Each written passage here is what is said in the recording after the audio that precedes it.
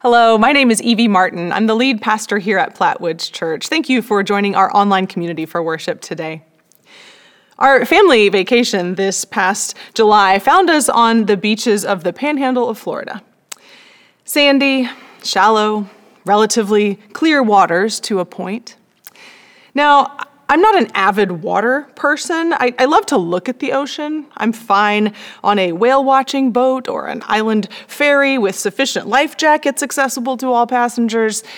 But being in the ocean, or any large body of water for that matter, is not something for which my soul yearns. It's a little too unknown. But being good Florida tourists, we effectively lulled ourselves into thinking that the shallow waters were a perfectly safe place to relax and play for 4 days with our small children. On our last day of the trip, however, my husband quietly and nonchalantly decided to show me this photo, which had made the news on day 2 of our vacation, less than a mile up the shore from our daily swimming spot. It's a hammerhead shark swimming towards a man who is utterly clueless in 2 feet of water. The good news is, all is well.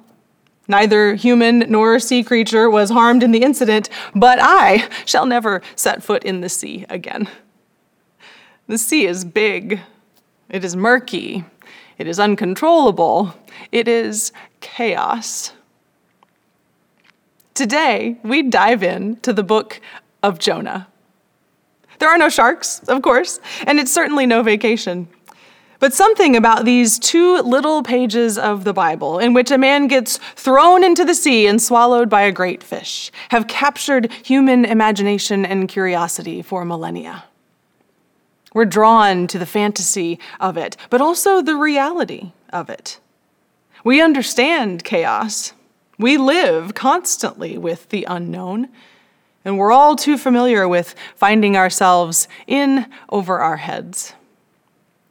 It may be an old story, but it's one that has never grown old. Jonah is, as every good story is, multi-layered. There is something here for everyone. We tell it to our children as soon as they are old enough to chew on a board book. As adults, we find the humor in Jonah's ongoing reluctance because we see the same in ourselves.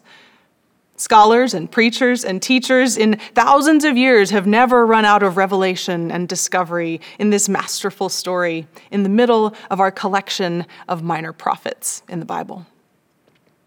We find in Jonah themes of God's sovereignty, God's mercy, God's provision. It is a story God's people needed then, and it's a story we need now. Over the next few weeks, we will walk through the book of Jonah, 1 chapter at a time, and I hope you'll read the story for yourself. Read the words that are really there on the page and pay attention to what's not there, too.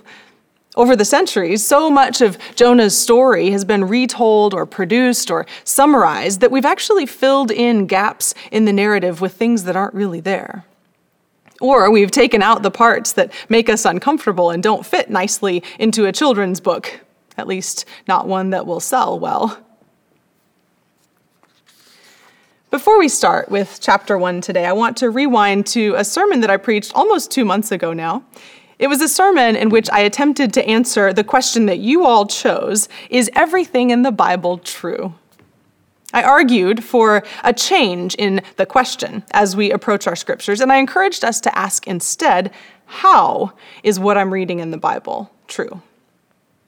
We talked about the different ways that we experience truth, the importance of knowing what genre it is that we are reading, examining the differences and the similarities between our context now with the context in which something was written.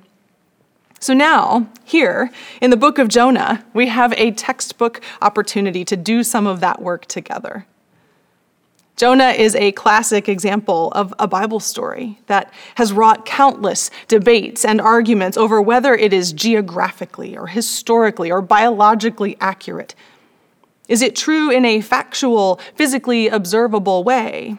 Or is there a different kind of truth that is a theological point the author is trying to make by using story and exaggeration and humor?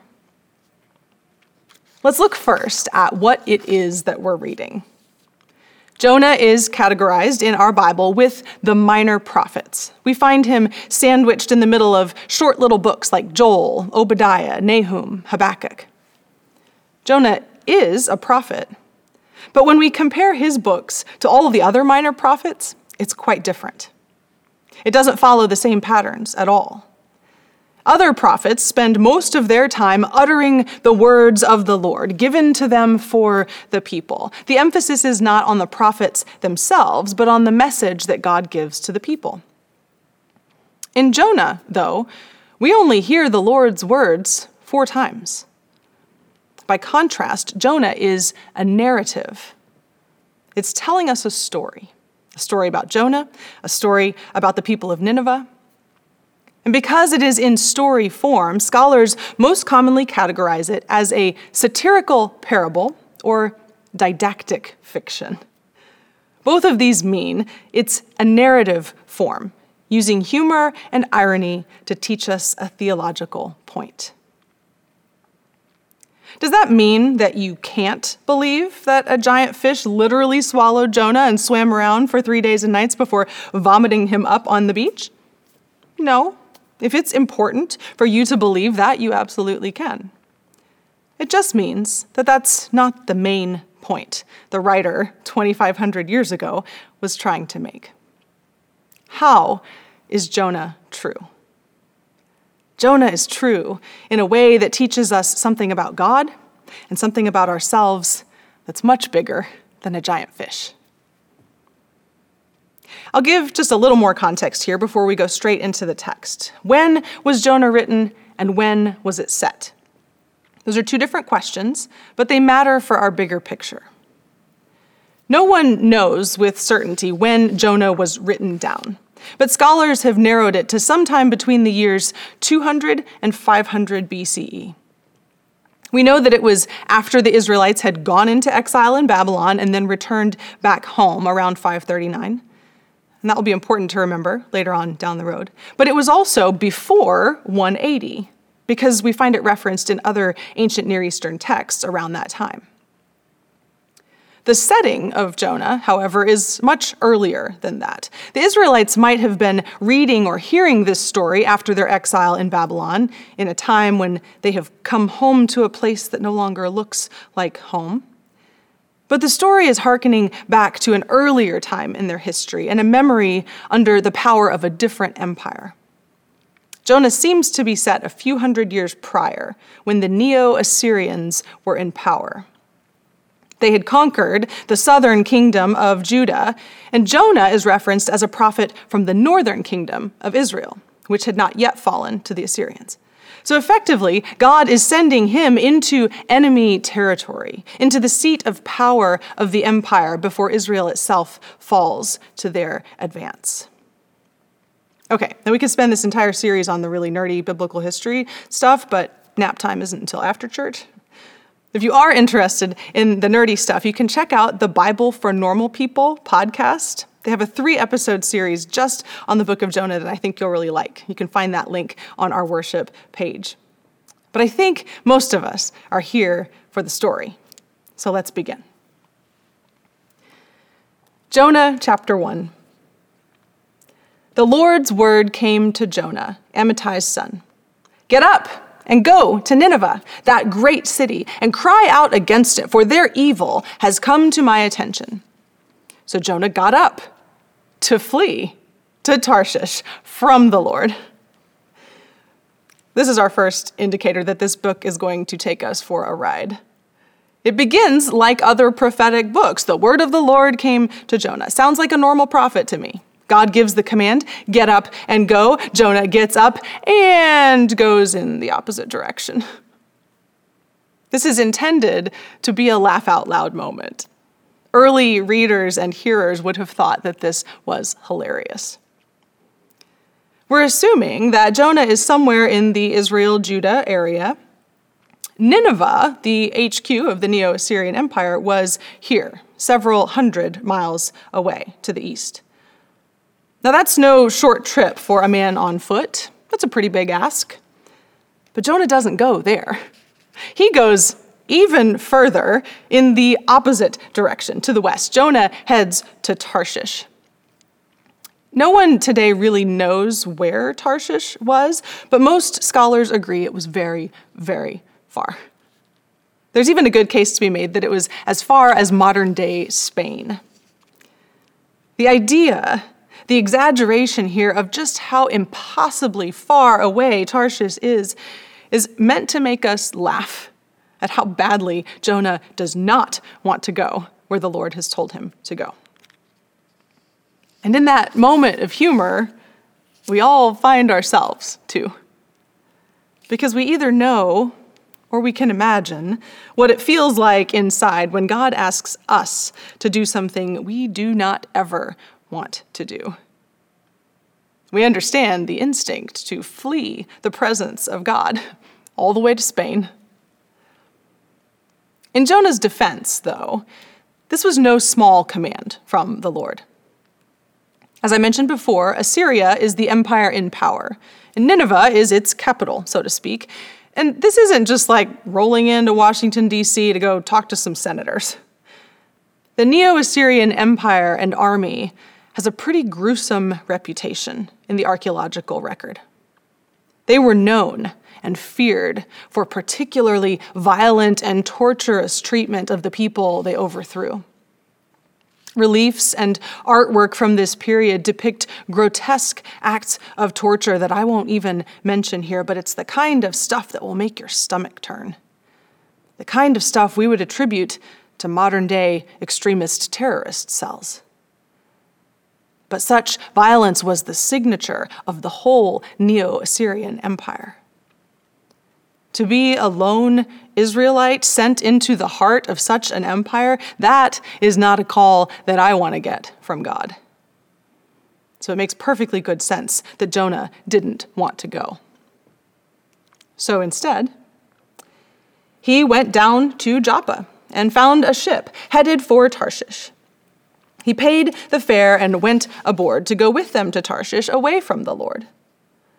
But the Lord hurled a great wind upon the sea, so that there was a great storm on the sea. The ship looked like it might be broken to pieces. Now here in this section, it's harder to see in the English than in the original Hebrew, but once again we have an exaggerated, dramatic account of what is going on. The Lord hurls the wind upon the sea. The storm is great. The wind is great. Everything is larger than life. In the original Hebrew, the ship is almost personified. It reads more like, the ship considered breaking apart. We are intended to know just how over the top this whole situation is. The sailors were terrified, and each one cried out to his God. They hurled, there's that word again, they hurled the cargo that was in the ship into the sea to make it lighter. Now Jonah had gone down into the hold of the vessel to lie down and was deep in sleep. The ship's officer came to him and said, "How can you possibly be sleeping so deeply? Get up, call on your God. Perhaps the God will give some thought to us so that we won't perish." Meanwhile, the sailors said to each other, "Come on, let's cast lots so that we might learn who is to blame for this evil that's happening to us." They cast lots, and the lot fell on Jonah. So they said to him, "Tell us, since you're the cause of this evil happening to us, what do you do and where are you from? What's your country and of what people are you?" He said to them, "I'm a Hebrew. I worship the Lord, the God of heaven, who made the sea and the dry land." Now this statement here sends the sailors into a tizzy, which we're about to see. And I think it does so because it's one of the main theological claims of the whole book of Jonah. We'll come back to it more than once. I worship the Lord, the God of heaven, who made the sea and the dry land. This is a claim of God's sovereignty. God is God over all things and in all places. Jonah knows it. He's the one who said it. And yet, he's doing his darndest to try and escape the very thing he knows to be true. What's shocking to the sailors, most likely, is Jonah's claim that God is the one who made the sea.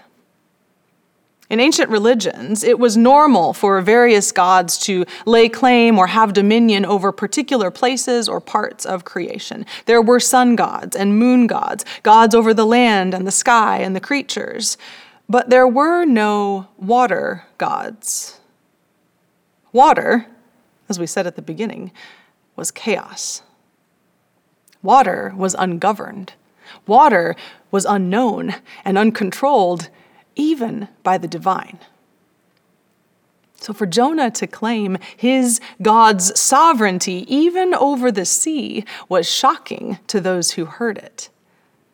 And yet at the same time, they could see evidence of it all around them as the waves rolled and tossed them about due to Jonah's flight of rebellion.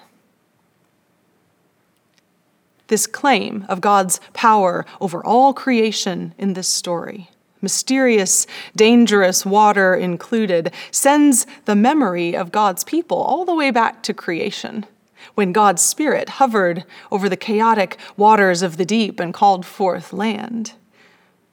And then it sends a beacon of light forward into the New Testament, where we encounter the stories of Jesus, both calming the storm and walking on the water. For those Jews in the boat with Jesus, when he spoke a word to the wind and it grew still, there is no doubt this story of Jonah and God's dominion over the water leapt right to the forefront of their minds. Only the God of Israel commands the chaos of the sea. The story goes on. Then the men were terrified and said to him, "What have you done?" The men knew that Jonah was fleeing from the Lord because he had told them. They said to him, "What will we do about you so that the sea will become calm around us?" The sea was continuing to rage. He said to them, "Pick me up and hurl me into the sea. Then the sea will become calm around you. I know it's my fault that this great storm has come upon you." The men rowed to reach dry land, but they couldn't manage it because the sea continued to rage against them. So they called on the Lord, saying, "Please, Lord, don't let us perish on account of this man's life, and don't blame us for innocent blood. You are the Lord. Whatever you want, you can do." Then they picked up Jonah and hurled him into the sea, and the sea ceased its raging. The men worshiped the Lord with a profound reverence. They offered a sacrifice to the Lord and made solemn promises. Well, so far, Jonah's track record as a prophet is looking really good. Aside from his complete and utter disobedience of the Lord's command and getting himself hurled into the sea, he has managed to convert an entire boatload of sailors to worship the one true God of Israel. He didn't even have to try. He just went and slept in the bottom of the boat. That has literally never worked in my 13 years of ministry. To be fair, I haven't specifically tried. But right here in the first chapter, and we'll see it again later in chapter 3, we see clearly, and even with a tad of humor, that the outsiders, the pagans, if you will, those who don't even know who God is, are much easier to convert than the man who is God's own prophet. God's own recruit becomes God's antagonist. Surely this is never true of us. Surely we are never the ones God has to go to great lengths to convince. Surely once we're already following God, we never become obstinate and ignorant about the work God is doing right around us and asking us to do, even if it's hard. Surely. I don't think this story would be here if we ourselves never became antagonists in our own story with God. But there's another interesting thing going on in this chapter.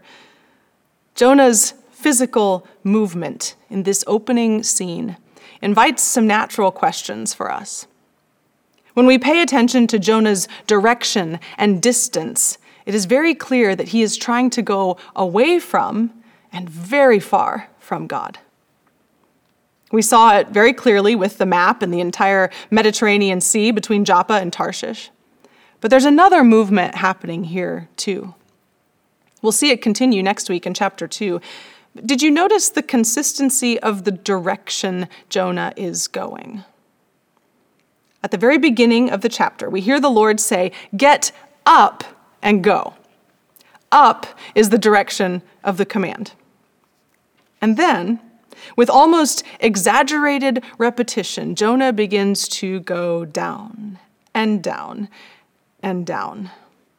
He goes down to Joppa, then down to the boat in the port, then down even into the very bottom recesses of that boat, the text says, and every step on his escape route, he's spiraling down, farther and farther from what the Lord has commanded. Ultimately, the chapter ends with one more downward motion, being hurled right into the sea itself. Now, I don't know if Jonah is making these intentional downward decisions, but I suspect the author is, inviting us to feel the distance and the separation that comes with each movement down and away from God. I think many of us know what that feels like when gravity takes over in a spiritual sense. For some of us, there's a hard thing that God is nudging us to do. It's a difficult conversation with someone we struggle to love. It's a call to step into leadership or ministry. It's a gnawing in the pit of your stomach about sharing your story with someone who's hurting. It's a nudge to invest your time and your money with the poor. It's a mandate to love your enemy. I can't tell you what your nudge is in your hearts. You have to feel it. But if you've felt it, and if you've turned away from it, headed toward Tarshish, you know what it feels like then to start spiraling down, away from God. You are not lost from God. Your heart is just trying to put distance there because you are afraid of what God has asked of you. It might be a really, really hard thing that you don't even believe is right, just like Jonah couldn't believe that he should be headed into the terror of Nineveh. And so you find yourself feeling lethargic in your faith. You're not sure what God is up to in and around you, and some days you don't really care. You'd be fine sleeping in the bottom of a boat. And I don't say any of this as judgment. It's just real.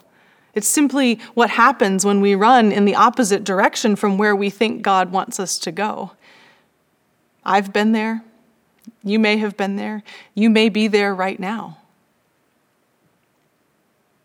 I think as we begin this series, this first chapter of Jonah is inviting us simply to locate ourselves, figure out where we are in relation to God and what God asks of us.